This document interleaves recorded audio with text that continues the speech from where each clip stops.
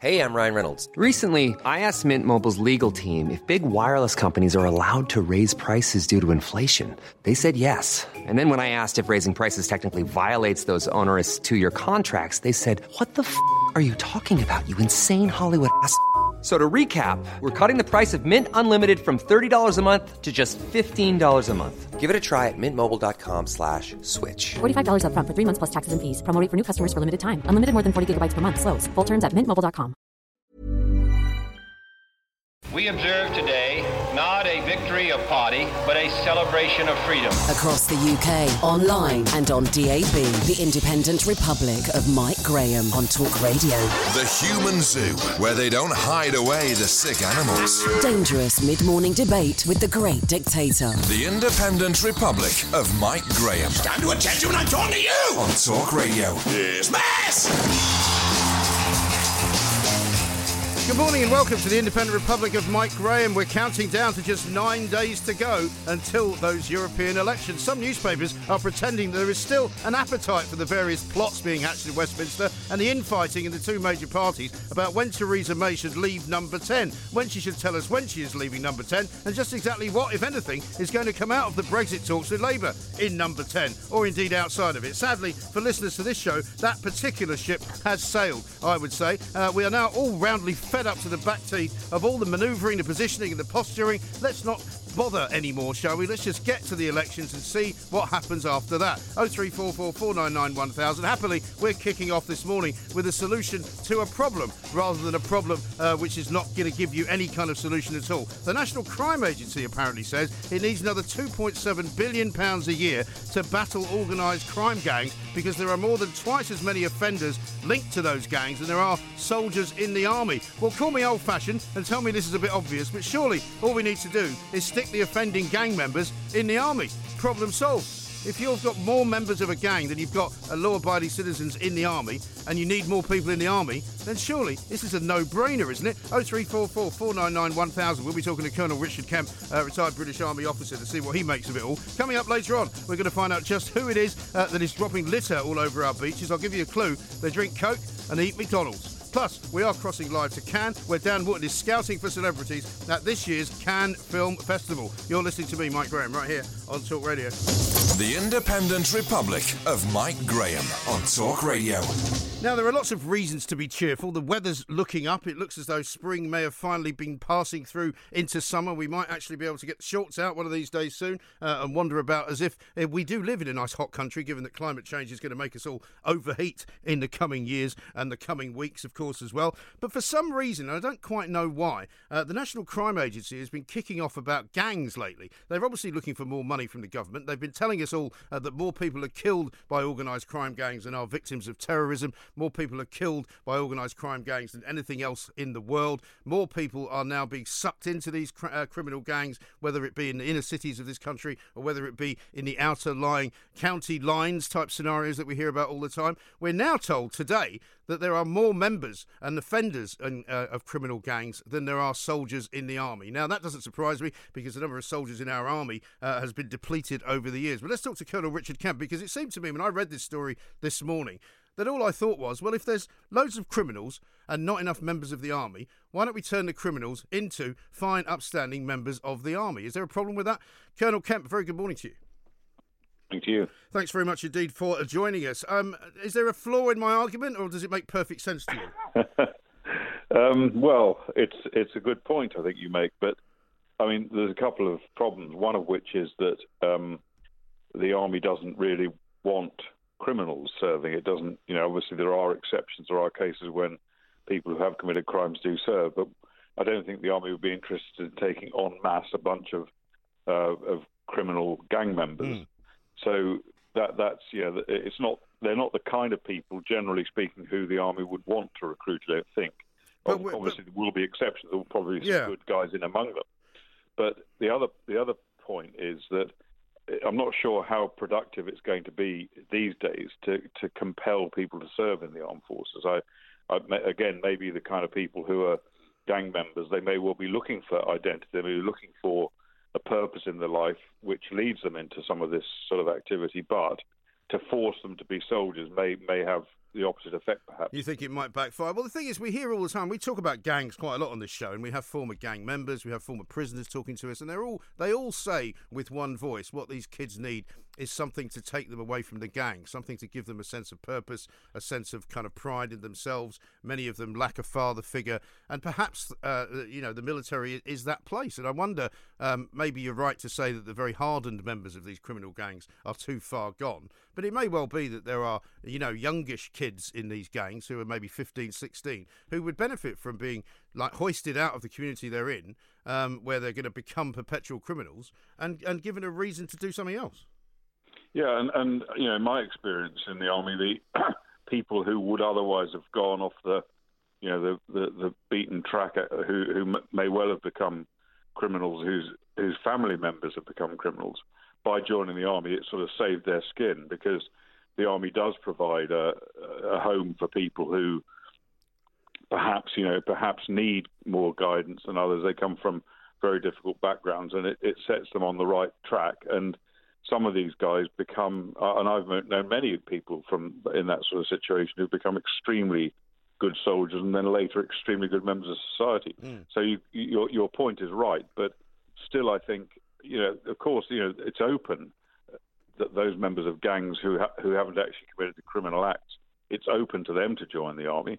If they choose to do so, it's not something that's excluded to them. They can apply, and if they succeed, they can get through the process. Perhaps there should be more encouragement of young people to join the forces. One of the problems, of course, is that with our schools these days dominated by left-wing teachers, in many cases they reject offers by the army to come into the schools and brief their pupils on how what options exist in the army and how to join. So I think that's one problem to tackle. And another sort of related issue to that is, let's get more ex-soldiers into schools teaching, and there are some that I know who've been very, very successful at it, teaching and in attempting to impose the kind of discipline that will benefit these kids. But of course, then when you've got a left-wing dominated education system which doesn't really like discipline and has rejected discipline, I think that then becomes difficult as well. I think in some ways the education system needs to be quite radically overhauled, and we need to return. I hate to say we should look back at the good old days. We do need to return to days when education was accompanied by quite a significant degree of discipline. Yes, no, I'm with you. I mean, similarly, I do not wish to look back on everything that happened in the past as somehow rose-tinted spectacles-like and very much sort of, nostalgic for the past. However, it doesn't also mean that everything that happened before is a bad thing. And so there's no reason not to embrace some of it while rejecting other parts of it. But what I was going to ask you, Colonel Camp, is how the recruitment process works now, and whether it is in fact working, in the sense that, we know that there's not as many members of the armed forces as there were. Is recruitment keeping up a pace with the numbers of jobs that are to be filled? Far from it. And one of the reasons for that is because the armed forces, or the army in particular, was forced by budget constraints to outsource recruiting, to get an agency to do it, which was cheaper than doing it in-house. But of course, getting a civilian agency to organise recruiting has been a disaster, because it may cost less money, but it's no point in spending less money on something if it's not effective, which it isn't. So there is a need for more recruits, but that's not something that, in my opinion, that's not something that is due to a lack of people wanting to be soldiers. It's due to the system not really having a recruiting organisation that works, that appeals to the right people. And I've done sort of something not dissimilar to the sort of thing that we've been discussing this morning. When I was commanding an infantry battalion, we sent our men out onto the streets of our local towns and villages, and we spoke to people, young people who maybe looked as if they needed something. They probably weren't in employment, etc. We spoke to them and suggested they join, and we got many recruits like that. So that's something again that could apply to some of your your gang members. Yes, that's right. And what about Jeremy Hunt, Foreign Secretary, last night was at the Lord Mayor's banquet in London, saying basically that the UK should consider decisively increasing defence spending after Brexit. He's not particularly saying that Brexit's going to create us with a problem, but he basically says, alongside many other people who have said this, that it's not sustainable to expect the United States to spend 4% of its GDP on defence while other NATO allies spend between 1% and 2%. He's going to struggle getting that through the Chancellor's office, isn't he? I think he will, depending on who the Chancellor is post-Brexit. Hopefully not the current one. Well, yeah. But I agree with you. I don't think that Brexit is going to be I don't think Brexit is going to cause us to increase defence spending, because Brexit actually is going to be beneficial for our defence if we actually leave the EU. But I do think that we need more money spent on defence. You know, the government, not just this government, successive governments have slashed defence spending continually and consistently pretty much since the end of the Cold War, and even during the Cold War, because they've seen it as an opportunity to save money, when obviously money does need to be saved, but they've always seen it because there aren't actually that many votes in defence. If you slash the National Health Service, you slash school funding, etc., then of course that does cost you votes. Slash defence doesn't cost many votes, because there are actually very few people really know or care about it. So that's always been an easy target. But the result is that you then end up, with the world getting more and more dangerous, you end up with armed forces that are incapable of coping with it. And I don't think the British Armed Forces today, despite their quality, despite the determination and ability of the members of the armed forces, which is extremely high, I don't think we really have the ability to respond and react to the kind of situation we're very likely to face in the future. Well, that's what I wonder about as well, because I think we're told, certainly Labour say there's something like £10 billion has been lost from the defence budget since about 2010. And I can't imagine, and I don't know whether you can, Colonel, any British force now going into any part of the world with any great sort of confidence of success militarily. Well, it depends obviously on who we're facing and where it is and what our other commitments are at the time. But we do have very limited ability to deploy forces. For example, we would not now be able to deploy a task force down to retake the Falklands if we needed to on the scale that we did before, probably not on any scale. But then on the other hand, you look at it and the armed forces we've got currently deployed in the Falklands are sufficient to make sure that we don't need to do that again. I think those forces we've got, small though they are, would prevent a recurrence of that. I'm not saying that Argentina is likely to try that again, but my point is that we would not be able to launch a task force like that again. Now, well, certainly, I mean, Argentina came quite close to sort of threatening to do it again relatively recently because of the state of their internal domestic politics. Yeah, and it's possible they might try again. You can't exclude it. We didn't expect them to try when they did. Right. And we weren't sort of planning and preparing for that eventuality, I don't believe, in any great depth. But nevertheless, when it happened, we had enough armed forces to deal with it. So something else could happen somewhere in the world that we do need to deploy forces to deal with. And they're simply, I don't think, there. Obviously we would have to nowadays, where we didn't in the past, we would have to nowadays work with the United States of America. I think that would be our only, possibly France. But no, there's no other European nation that has armed forces that are either capable or indeed would have the political backing behind them to be effective on their own or in conjunction with us in a military operation. It would have to be pretty much the United States of America. Yeah, well, that's the thing. I mean, we hear a lot about President Macron and his ideas of a European army, even though that was all denied at the time of the first referendum that we had in 2016 by Nick Clegg and others. So, I mean, the deals that we have, because as far as I'm aware, we still have various naval deals, I think, with the French, don't we? We're supposed to be sharing aircraft carriers and all that sort of thing. What happens to all of that post-Brexit? Well, each one is obviously different, but we do have a number of bilateral military agreements with the French, and as far as I'm aware, those bilateral agreements would remain in place. They're not EU arrangements. They're not affected by the EU, unless the French decided, in a state of shock that we'd actually left the EU. They might decide to withdraw from us, but it wouldn't be a huge loss to us. I mean, these are good arrangements, they're beneficial, but it wouldn't be the end of the world if they didn't continue. Right. But I think Macron and others who are so intent on an EU army, the more they carry their plans through, the more damaging it's going to be for Europe's defence, because a European army is in direct rivalry and competition to NATO. NATO is a very successful alliance. We need to boost and back NATO and invest more money in NATO, not a sort of paper army, which the EU army would be, which would be seen by European countries as an opportunity to rationalise defence spending and therefore spend even less on defence than they do today. Right. And just going back to the recruitment question, so you would favour, would you, sort of return to old, they used to have the old army recruitment offices in the high street, which we don't see it very much anymore. I don't know if that was they were taken away for a particular reason. But I mean, there's a general kind of distaste, it seems to me, whenever you would see in the town square or in the, the pedestrianised shopping precinct, some kind of army recruitment place, because it's almost as though people don't want to see that anymore. Well, I think some people don't, and those are probably the same sort of people that don't want to see soldiers recruiting in schools. Yeah. But I certainly, when I did it, and we're going back a few years now, we're going back probably 15 years or so, but things haven't maybe changed that much in that time. But we were welcomed by very many in the high streets, and people like to see a military presence in many cases.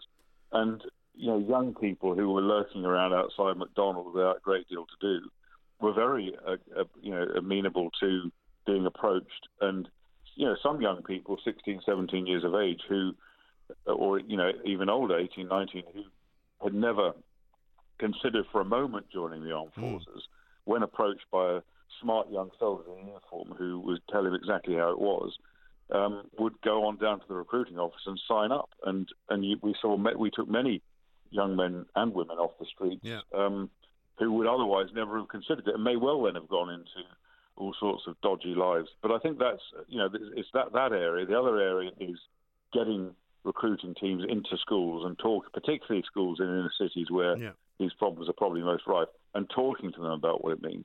And also the other area I think that we could do with expanding and investing more in is the Army Cadet Force. Yeah. And Army Cadets, they're in every town and city in the UK. Some schools have their own Army Cadet detachments, and they provide a fantastic service, which does give, in some cases, a good meaning and structure and incentive to young people. And in some cases, they don't all, but in some of them end up joining the army as a result of being in the cadets. Yes. No, I think you're absolutely right. Colonel Richard Kemp, thank you so much indeed for talking to us. Colonel Kemp, retired British Army officer, saying the dearth of recruitment possibilities is what the problem is at the moment for the armed forces in this country, because there is this kind of bias, whether it's lefty bias, whether it's liberal bias, whatever you want to call it. There are people who find the army and the subjects that the army deal with to be distasteful. Well, as they say in all good movies, like A Few Good Men, you may not want me on that wall, but you need me on that wall, and you might not like how we do it. 0344 499 1000. Anne in Yorkshire has texted in to 87222. She says, my son's a lovely kid. He's only 18 years of age. He works 10-hour shifts in B&Q, earns a good wage for him, but no way enough to leave home or run a car. A lad a couple of doors down he went to school with is the same age, doesn't work, but drives about in a brand new BMW selling drugs. It really upsets me. No wonder these kids do go off the rails when they see this. And one from Steve, who says, rubbish. The British Army is highly trained. They don't need drug-addled gangbangers. Get the middle classes and the media to stop taking coke. That'll sort them. Well, Steve, if you think it's only the middle classes and the media that are taking cocaine, I think you've got another think coming. Cocaine is a massive problem in this country, and it is affecting almost every single part of society that you can imagine. It's got nothing to do with class. It's got everything to do with illegality and these gangs. And for some reason, these gangs are being allowed to grow and grow and grow. I say put them in the army, teach them a lesson. I think it's a great idea. 0344 499 1000 is the number. This is Talk Radio. The Independent Republic of Mike Graham on Talk Radio. Now, I've got a great deal of time for the organisation for whom I'm about to speak, or to whom I'm about to speak, because they do an awful lot of great work around the country. The charity, which is called Surfers Against Sewage, is submitting the results of a study they've done to the Department for Environment, Food and Rural Affairs, basically saying that they require packaging companies to pay the full cost of disposing of litter. I think, however, on this one, Hugo, you've got it slightly wrong. Hugo Tagholm's Chief Executive. Hugo, very good morning to you. Good morning, yes, and thanks for having me on, Mike. No, not at all. Listen, I've got a great deal of time for what you guys do. Thank you. I think it's a bit unfair, though, to charge the companies themselves with littering when it's the ridiculously badly behaved British populace which is doing all this. Well, I wouldn't describe the British populace as badly behaved in general. We work with over 100,000 community volunteers a year on picking up plastic pollution from our beaches, on protecting our beaches for everyone. But we're in the middle of these big government consultations on how we stop getting litter onto the beach in the first place. We need to create the new systems to recycle and reprocess this litter in the right way. So that's what Surfers Against Sewage is doing. We've submitted evidence to the government today, both on stopping bottle pollution and other plastic packaging pollution from getting onto our beaches, because the companies that make this stuff can create the systems to help the public, to help them recycle more, to put incentives on recycling, and to make sure that they create less harmful packaging and less of that packaging overall. But I'm assured that most people who leave... I mean, I go to beaches on a regular basis. I live quite near a beach on the south coast of Sussex, right? I never leave any litter behind. I just don't. And I don't know anyone that does. No, and the majority of people actually don't. And, I live close to a beach in Cornwall, Perranport Beach, and, we see all sorts of way that litter gets onto that beach here. It can get washed up, it can get pulled out of bins by seagulls, all sorts of different ways. Sure, there are litterers. We need to make sure that people stop littering. But companies also need to create the right systems, the right framework for people to be able to do the right thing. That's why Surfers Against Sewage is calling for example, a deposit return system on plastic bottles, a small deposit that you get back when you do the right thing and recycle that bottle. And that means that bottle can get turned back into a new bottle and never end up on the beach or in the ocean. Yeah.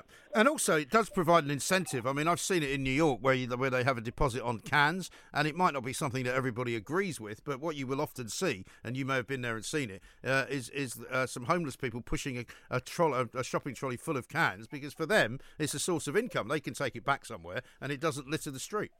Well, absolutely, and I'm of the age where I remember taking lemonade bottles back to the shop with my granddad to get the 20p back, and then we got another bottle of lemonade, and that's the way it works. And that's a proper circular economy that can protect the environment. It's good for people and it's good for the planet, and of course it protects our ocean and our beaches for everyone. And on a beautiful summer's day like today, that's what I'm sure we can all agree that we need to do. Sure. And is it easy to do something like that, to organise that kind of sort of deposit return system? I thought I did a story some months ago about a couple of supermarkets that were trying out a bottle bank system where you can actually put a bottle into a machine and get money out.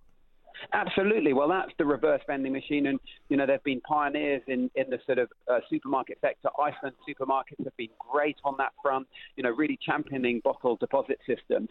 It takes time to make sure the system works for everyone, for the consumer, for the retailers, for the manufacturers.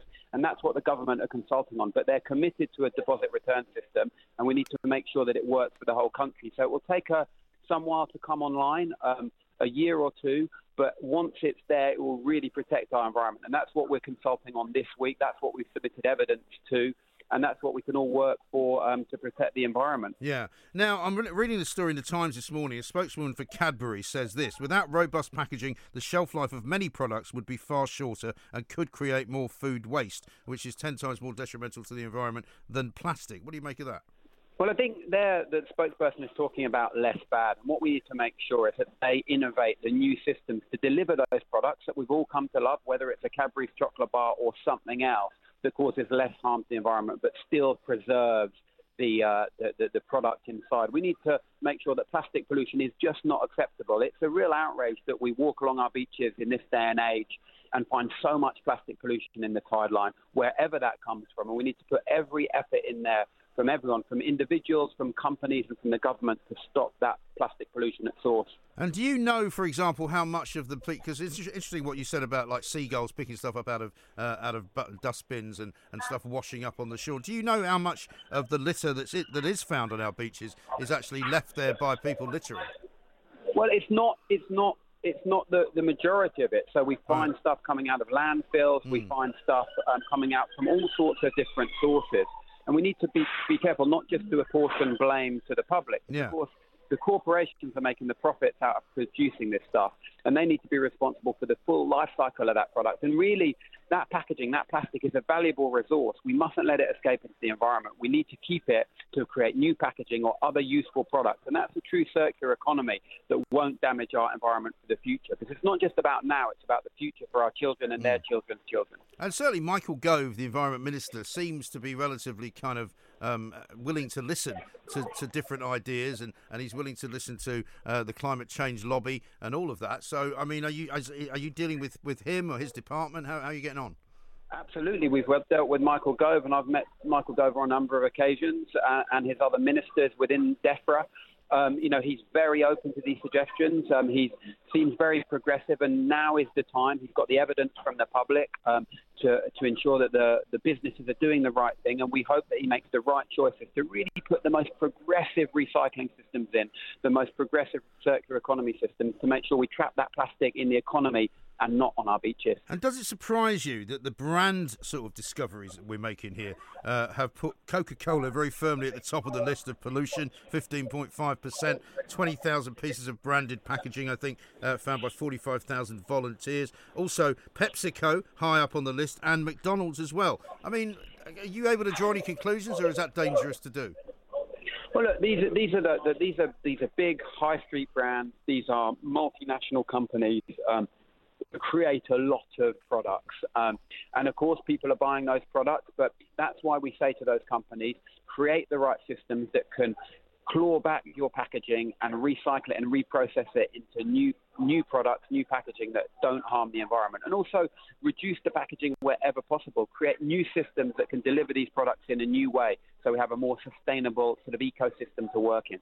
No, quite, absolutely right. And what are you hoping will be the sort of timetable for anything like this? Because the packaging conversation is going on in every sort of area, isn't it? Because we're already hearing that we throw too much food away, that so much food that's now sold in supermarkets has got unnecessary and overburdensome packaging. It feels like we're sort of on the cusp of changing something. Well, I think we're in a very exciting time of innovation where we see companies innovating, where we see the public calling for change, and we see the government realizing it needs to put new legislation to incentivize companies and people to do the right thing. So I'm excited to see what will happen.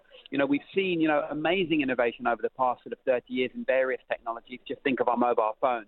So let's hope that we can do the same sort of thing with our packaging and make sure that we're not causing harm to our environment. Exactly right. Hugo, thank you very much indeed. Hugo Taghome there, Chief Executive of Surfers Against Sewage, who says, quite rightly, that we've got to do something about all the littering that goes on in this country. He's actually been quite defensive about not blaming members of the public. But there's no doubt in my mind that there are certain people in this country who just don't give a stuff about the environment. I'm not one of them, by the way. Some people think that I don't care about climate change. That's not the case. What I'm saying is that let's be more specific about precisely what it is that we can do to stop things from happening, which are antediluvian, which are things which we really need to make sure don't happen anymore, like littering. I mean, if you see somebody throwing something out of a car, if, like me, it turns you into a mad, crazed individual, because it does, I can't stand it when I see that. I'd quite like to go up and hand it back to them or throw it back inside the car. I can't stand people that litter. I don't like seeing people dropping litter on the street. I really don't think it's worthwhile saying to people, please don't litter on the beach, because surely, to God, you wouldn't do it anyway.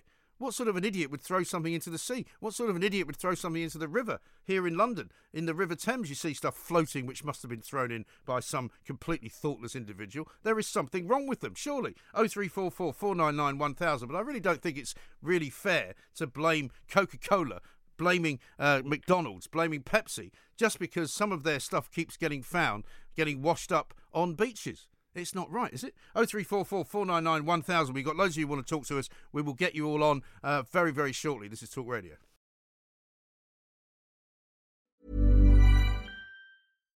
If you're looking for plump lips that last, you need to know about Juvederm lip fillers. With Juvederm Volbella XC and Juvederm Ultra XC, your lip look, whether it's subtle or bold, can last up to 1 full year with optimal treatment and no additional maintenance. Find a licensed specialist and see if it's right for you at Juvederm.com today. That's JUVEDERM.com. Add fullness to lips in adults over 21 with Juvederm Volbella XC or Juvederm Ultra XC. Do not use if you have severe allergies or a history of severe allergic reactions, or if you're allergic to lidocaine or the proteins used in Juvederm. Tell your doctor if you have a history of scarring or taking medicines that decrease the body's immune response or that can prolong bleeding. Common side effects include injection site redness, swelling, pain, tenderness, firmness, lumps, bumps, bruising, discoloration, or itching. As with all fillers, there's a rare risk of unintentional injection into a blood vessel, which can cause vision abnormalities, blindness, stroke, temporary scabs, or scarring. For full important safety information, visit Juvederm.com.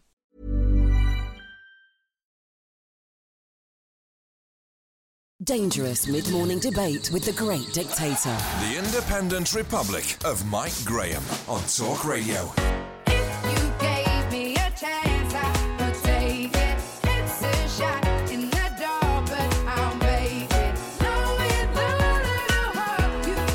This week on Julie Hartley-Brewer's Breakfast Show, she will be interviewing a candidate for the European elections from each of the major political parties running in next Thursday's vote. This morning, it was the turn of Lord Andrew Adonis to speak to Julia. She asked him exactly what was the Labour Party's policy on Brexit going into the elections. Well, the party policy is what was agreed at the National Executive Committee 2 weeks ago, which is that there will be a referendum on any Tory deal with an option to remain. But, and let's get all this out there, that we would like there to be a general election. As I say, I don't think in the real world there's going to be a general election because that would involve Tory MPs being circulated. Or realistically, a Labour Tory deal. No one thinks that's going to happen either. In which case, so there isn't going to be a general election and there isn't then going to be a second referendum. Is that not right? No. If there isn't going to be a general election, there isn't going to be a revised deal, which we've said. Then that just leaves a Tory deal. There isn't going to be any other deal. And therefore the policy is, by elimination, that you end up with a referendum with an option to remain. And I'm completely comfortable with that policy because I think it's in the national interest, 3 years on from the last referendum, now that we can see what the Brexit prospectus is. And that was Lord Andrew Adonis speaking to Julie Hartley-Brewer this morning on Talk Radio. He is running to become a member of the European Parliament for South West England, and other parties with candidates running in that region in next Thursday's European election include the Brexit Party, Change UK, Conservatives, Green, Liberal, Democrats, and of course UKIP. Liberal Democrats, that is, rather than Liberal and Democrats, plus independent candidates who are Larch Maxey, Muthia Rahman and Neville Seed. Now, lots more to do coming up later on in the show. We'll be talking, of course, about all sorts of other things, including why the housing market is now getting flooded with houses for sale rather than houses for rent and apartments for rent, because the buy-to-let market has more or less collapsed. But we're going to go back to the phones now, because loads of you want to talk about the army story from the first hour and whether or not gang members could be conscripted into the army to make them more useful to society and take them off the streets and stop them committing quite so many crimes. Let's talk to Andy first in Littlehampton. Hello, Andy. Hello, Mike. How you doing? Morning. Nice to talk to you. What do you want to say? Yeah, lovely to talk to you.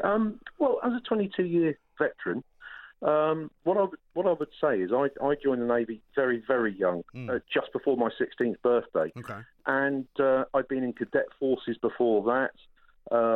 And what I noticed was after I joined the Navy, when I came back, literally after about a year or so, that the mates that I've grown up with and the environment where I'd grown up in looked different to me, and I kind of had a disconnect, but not a disconnect in a bad way from those mates, but a disconnect in a way that I kind of moved on. Yeah. And it was kind of look, I've got a different perspective than what I would have had if I hadn't joined. And what I'm saying is that there are three services out there. We've been talking an awful lot about the Army this morning, but also the RAF and the Navy. They offer trades, they offer mates, which you're going to have for life in many cases. Yes. Travel, money in your pocket when you're a youngster, and a sense of belonging. Because I think a lot of the gang members, they want this sense of belonging. Yes, they do. And I think that the armed services give you a sense of belonging in a controlled environment, and they also give you a future. You know, again, something that they don't have in the gang. Yeah, well, I think a lot of these kids who are joining up with the gangs are doing so because there literally isn't anything else for them to do. And if they were given an opportunity, like I said, I don't think anyone wants to be in a gang because they know that they're either going to get killed, they're going to get stabbed, they're going to get arrested, they're going to be put in jail. Nobody wants that, really. Well, no, that's it. I mean, what I would say, as a word of caution about conscription now, or national service, better word for it, when the last time we had national service, of course, I think the whole attitude of the populace was different. Yeah. And I think that, there was a much more can-do attitude amongst the general civilian population, as well as the people that got recruited into the army. Yeah. And, people would sort of pull together a lot more. I think that now that largely has been lost. And I think that I just think it would be a lot more difficult to try and redo what we did back in the days of national service now with the way the state of the country and the people that live in it are. Yeah, no, I think you're absolutely right. It's a very good point, Andy, but it doesn't mean we can't do it. We just have to think about a different way of doing it, I suspect. Andy in Littlehampton makes a very good point. He's right. A sense of belonging is what an awful lot of kids want. They need to have, some belief system. They're not getting it at home. They're not getting it anywhere apart from in some kind of criminal gang, which gives them a sort of brotherhood, if you like. Let's talk to Vernon, who's in Worcester. Hi, Vernon. Michael, good morning. Very good morning, sir. I'm very well indeed. What can I do for you? This packaging situation is really something that riles me immensely. I've got a great idea. How about human beings, the proper people, and pick up their rubbish? Yesterday, that'd be nice. I went, that would be a good start, wouldn't it? Yeah. Always comes back on the company. As a company owner, we're always trying to reinvigorate ourselves, improve ourselves, but actually rubbish is quite simple. It's a social problem. Yeah. I went to a coffee shop yesterday morning. God knows how some of these people actually live, because if their houses were anything like the mess they left in the coffee lounge, it's staggering. I mean, people, all they have to do is just pick up the rubbish, and then there won't be any rubbish. Yes. Really simple. I know, it really isn't difficult. And I mean, I've got a couple of tweets here from people saying, well, one of the problems on beaches is that the councils don't empty litter bins. And that's true. You see that in London all the time as well. Well, what's wrong with taking it home? Exactly. Why don't you just, you got a car, put it in the back of your car, if not, put it in a carrier bag and carry it. Honestly, Mike, at some point in time, this nanny state approach is nonsense. People have to do the decent thing. You're talking about gangs and gang members. How about being a decent human being? You don't. Okay, there may not be loads to do, but you don't have to go and stab someone. Well, exactly. Kill someone. But I'm just thinking of all the. But I'm just thinking, Vernon, of all the conversations we have with various people who say, well, these kids just haven't got enough to do. Really? I mean, kids have got more to do now than they've ever had. Michael, I've got 6 children, and I'll tell you what, I'll find a job for each and every one of them. Don't you worry. They won't be sitting on the couch and playing PlayStation every day. No, you're absolutely right. But also, the idea that somehow they need a youth centre to go to is the biggest load of baloney I've ever heard. I've been hearing that for about 30 years now. Get in the garden, clean your dad's car. Yeah. Just help out with the washing. Well, a lot of them have to find their dad first before they can find his car. Okay, go and see your next door neighbour who's maybe an older, and let's take care of people. Let's be nice. Yeah. How about just being nice? Go shopping for your next door neighbour, maybe. Well, just be a decent human being, and if everybody... I mean, unfortunately for me, my sort of rules are a bit old-fashioned. Clean your shoes. Go to school in a uniform. Don't be wearing trainers. Don't have a sweatshirt on. You know what I mean? Just be fit for purpose. Yeah. No, I couldn't agree more. You're absolutely right, Vernon. Thank you very much indeed. David says this: there's a reason why the British Army is the best in the world. Individuals from all backgrounds decide to join. They are not forced. I served with hundreds of great servicemen and women, and we all wanted to be there. We all wanted to be the best. Well, that's fine, David, but don't you think that sometimes there are people who don't know that it's going to be great, who might need a little, shall we say, cajoling to join? And if they are criminals, because they are petty criminals, because they have bought into this ridiculous underground gang culture because they think it's worth something, when in fact we all know that it's worth less, surely that would be a help. And surely guys like yourself who were in the army could then help them. And that would be the way to go. A mid-morning dance with the devil. The Independent Republic of Mike Graham. On Talk Radio. Nothing can break me down. I'm the man. Come round and nothing can break. You can't break me down. I got gas in the tank. I got money in the bank. I got news for you, baby. You're looking at the man. Now, if you use WhatsApp, as you were hearing on the news there, you may indeed have been hacked over the course of the last few months. Nobody's really sure exactly how they did it or exactly what they did it for, but dozens of WhatsApp users, we're being told, including human rights organisations and a UK-based lawyer, are thought to have been targeted after hackers exploited a major vulnerability in the app in an attempt to take over the operating system. Now, a lot of people use WhatsApp. There's WhatsApp groups for work. There's WhatsApp groups for social activity. Most people who have got a phone number and a mobile phone have got a WhatsApp account. But let's talk to Scott McGrady, cybersecurity expert, to find out from him whether we should be worried about this, because there's all sorts of spyware being put on it, people finding out what you're doing, what you're up to. Scott, very good afternoon to you.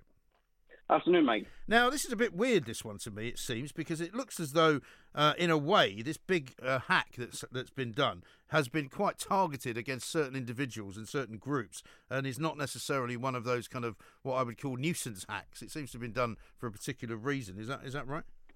Yeah, I believe so.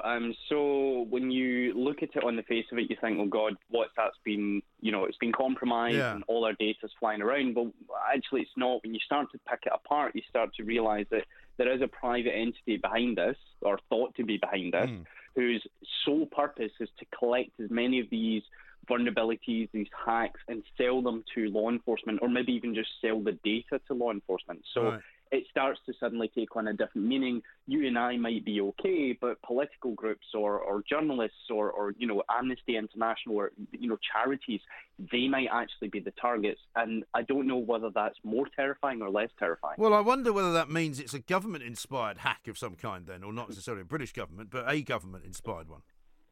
Well, the company that's supposedly behind it is an Israeli company. They're supposedly worth about $1 billion, because this is what they do day in, day out, and they've been known to be a cyber arms dealer, and quote unquote, that's what the press have been calling them. And you know what? It's not far from the truth. If you think about, traditional arms dealing, there's no different now. We live totally in a world that's dependent on digital technology. It's dependent totally on the internet. It would make logical sense for a company to move into that field and start selling their hacks or their tools or their spyware to governments to allow them to perform espionage. Right. And this has been going on as recently as this weekend, I understand, right? Yeah, absolutely. What's quite worrying for me is WhatsApp have released a fix on Friday. They have released an update, but at no point in that update does it say it's actually fixed anything. It's been going on for a month. That much is clear. There's a couple of people that are saying, they're still targeted by it. There's no way to really tell if you've been targeted or not. And WhatsApp aren't releasing much data, because bear in mind, WhatsApp's owned by Facebook. Yeah. Facebook aren't really revealing much data around it. There's a funny thing.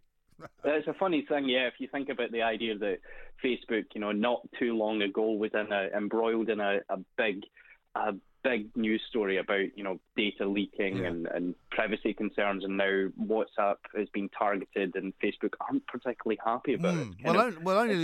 Only the other day, Mark Zuckerberg was talking about trying to regain trust from people, wasn't he? And saying that, they were going to guard privacy even more, which, of course, some people took to mean would be a bad thing, because it would mean that people and groups who were maybe slightly less than decent were going to hide more from the public. But in fact, a few days after that, people's privacy has been incredibly breached. But, I mean, I'm told the original story I read on this yesterday, I think it was, suggested that people were using the phone app, or the phone part of WhatsApp, rather, to sort of gain access to your account. So if you haven't had a phone call from somebody you don't know on WhatsApp, you're probably okay. You would think that, but there's been reports of them being able to clear the device's call logs. If you think about it, 3 a.m. in the morning, you could receive a call. It will go completely silent because our phones go on Do Not Disturb now, or mine certainly does. Yeah. And the call comes through, they can install the spyware and then remove that call from your call log history. Oy. That's quite worrying. Yeah, that is worrying. So there's been reports of that. It's definitely worrying. It's not good when someone's able to manipulate basically a log or a call log history like that. Really, really not good, because there's no way you can tell whether or not you've been targeted. No, quite. And what are they after? I mean, if it is some kind of sort of anti-human rights organisation, they're not going to get much out of my phone. Well, that's the question. A lot of these companies, certainly the cyber arms dealers, are, they collect these hacks and tools and try and sell them to governments and law enforcement on a legal basis to try and, let me clarify that there, on a legal basis to try and give these governments extra tools, extra bits of kit in their, James Bond arsenal, effectively, so that they can go after, quote unquote, the bad guys, because there's always a point of contention there. If we have privacy, the bad guys are going to be able to talk. No, they'll find a coffee shop somewhere that's out of the way. They'll always find a way to talk in privacy, and it's always a desperate balancing act on the knife edge between journalists and people like yourself, where we want to keep private, but then obviously security. So these companies come in, they try and figure out a good way to basically drive a steamroller through the privacy of individuals on the basis that it might help put away bad guys. Now, I've got one final question for you. This comes from a listener who says, if you update the WhatsApp app, will you lose all your messages? And how do you do it? That's a good question. If you update the WhatsApp app, you should not theoretically lose any messages or any call logs. However, that's entirely up to WhatsApp. When you update these things, there's always a potential that things could go wrong, but definitely update as soon as possible. The one key thing, if I can spread any message here, it's update as soon as possible. Don't leave them for a week or 2 weeks, because that's where the vulnerabilities happen, and that's when your phone gets compromised and you lose stuff. And if you haven't been sent, here's an update, where do you get the update from? Go to the App Store. Go to your device's App Stores. Every single device will have an App Store. If it's got WhatsApp, it's got an App Store. Right. Or if you're 100%, for example, journalists or sources, you don't really trust the WhatsApp update, you can still access WhatsApp on the web. You just need to log in, web.whatsapp or whatever it may be, or even switch to another secure messaging platform. Okay, all right, we'll try that. Great stuff, Scott. Thank you very much indeed. Scott McGrady, cybersecurity expert. You shouldn't lose anything if you update your app. You also shouldn't have much to worry about, I don't think, unless you're some kind of human rights organisation or dealing in some kind of, justice for somebody or other organisation. I'm not quite sure whether it's something we should worry about or not, really, but we'll find out some more as the week goes on. We're going to talk to Dave Williams now from Ilfracombe. Dave, a very good afternoon to you. Welcome. Hello, Mike. And I should say hello to your dog, Holly, as well, shouldn't I? Yeah, she's next to me enjoying the sun currently. Now, the reason she's become worthy of inclusion on the Independent Republic of Mike Graham is because Holly, I understand, loves Countdown, and we've got a Countdown piece of music as well. But before we do anything with Holly, let's have a listen to Holly's performance when she normally listens and watches Countdown.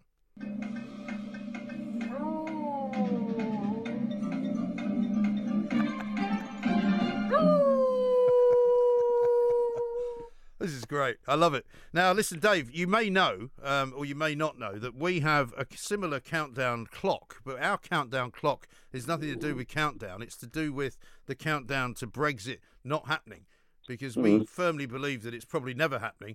And what we like to do is go to our countdown clock. What I'm hoping is we're going to go to our countdown clock and we're going to hear Holly howling. Do you think there's a good chance?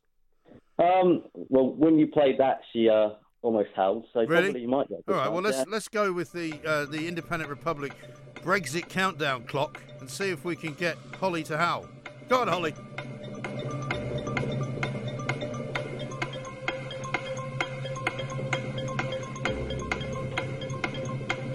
She's not howling. She's looking around. Why is she not howling? Oh, look. Confused. I think she's like Parliament, very confused currently. Is she nervous? Yeah, I think she's just confused. Shall we give it one more go? Come on, Holly.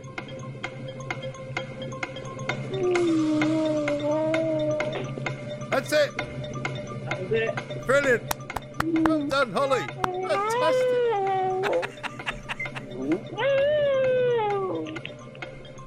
Listen, I can make Holly howl. Well done. The other dog's getting involved. Dave, listen, thank you so much. Brilliant. How old is Holly? How long have you had Holly for? 14. She's 14 now. Wow. Brilliant. Well, give her a big bonio for me, and wish her well. And thank you so much for taking part in our little Brexit experiment. Best Brexit section of the show, I think. That Holly the Howling Dog and her owner Dave Williams from Ilfracombe. Across the UK, online and on DAB, the Independent Republic of Mike Graham on Talk Radio. If you enjoyed that, be sure to catch the whole show 10 to 1 Monday to Friday on Talk Radio via DAB, online or via the Talk Radio app. If you have an opinion on the stories we cover, we'd love to hear from you. Call us 0344 499 1000 or tweet at Talk Radio during the show to have your say. The Independent Republic of Mike Graham on Talk Radio.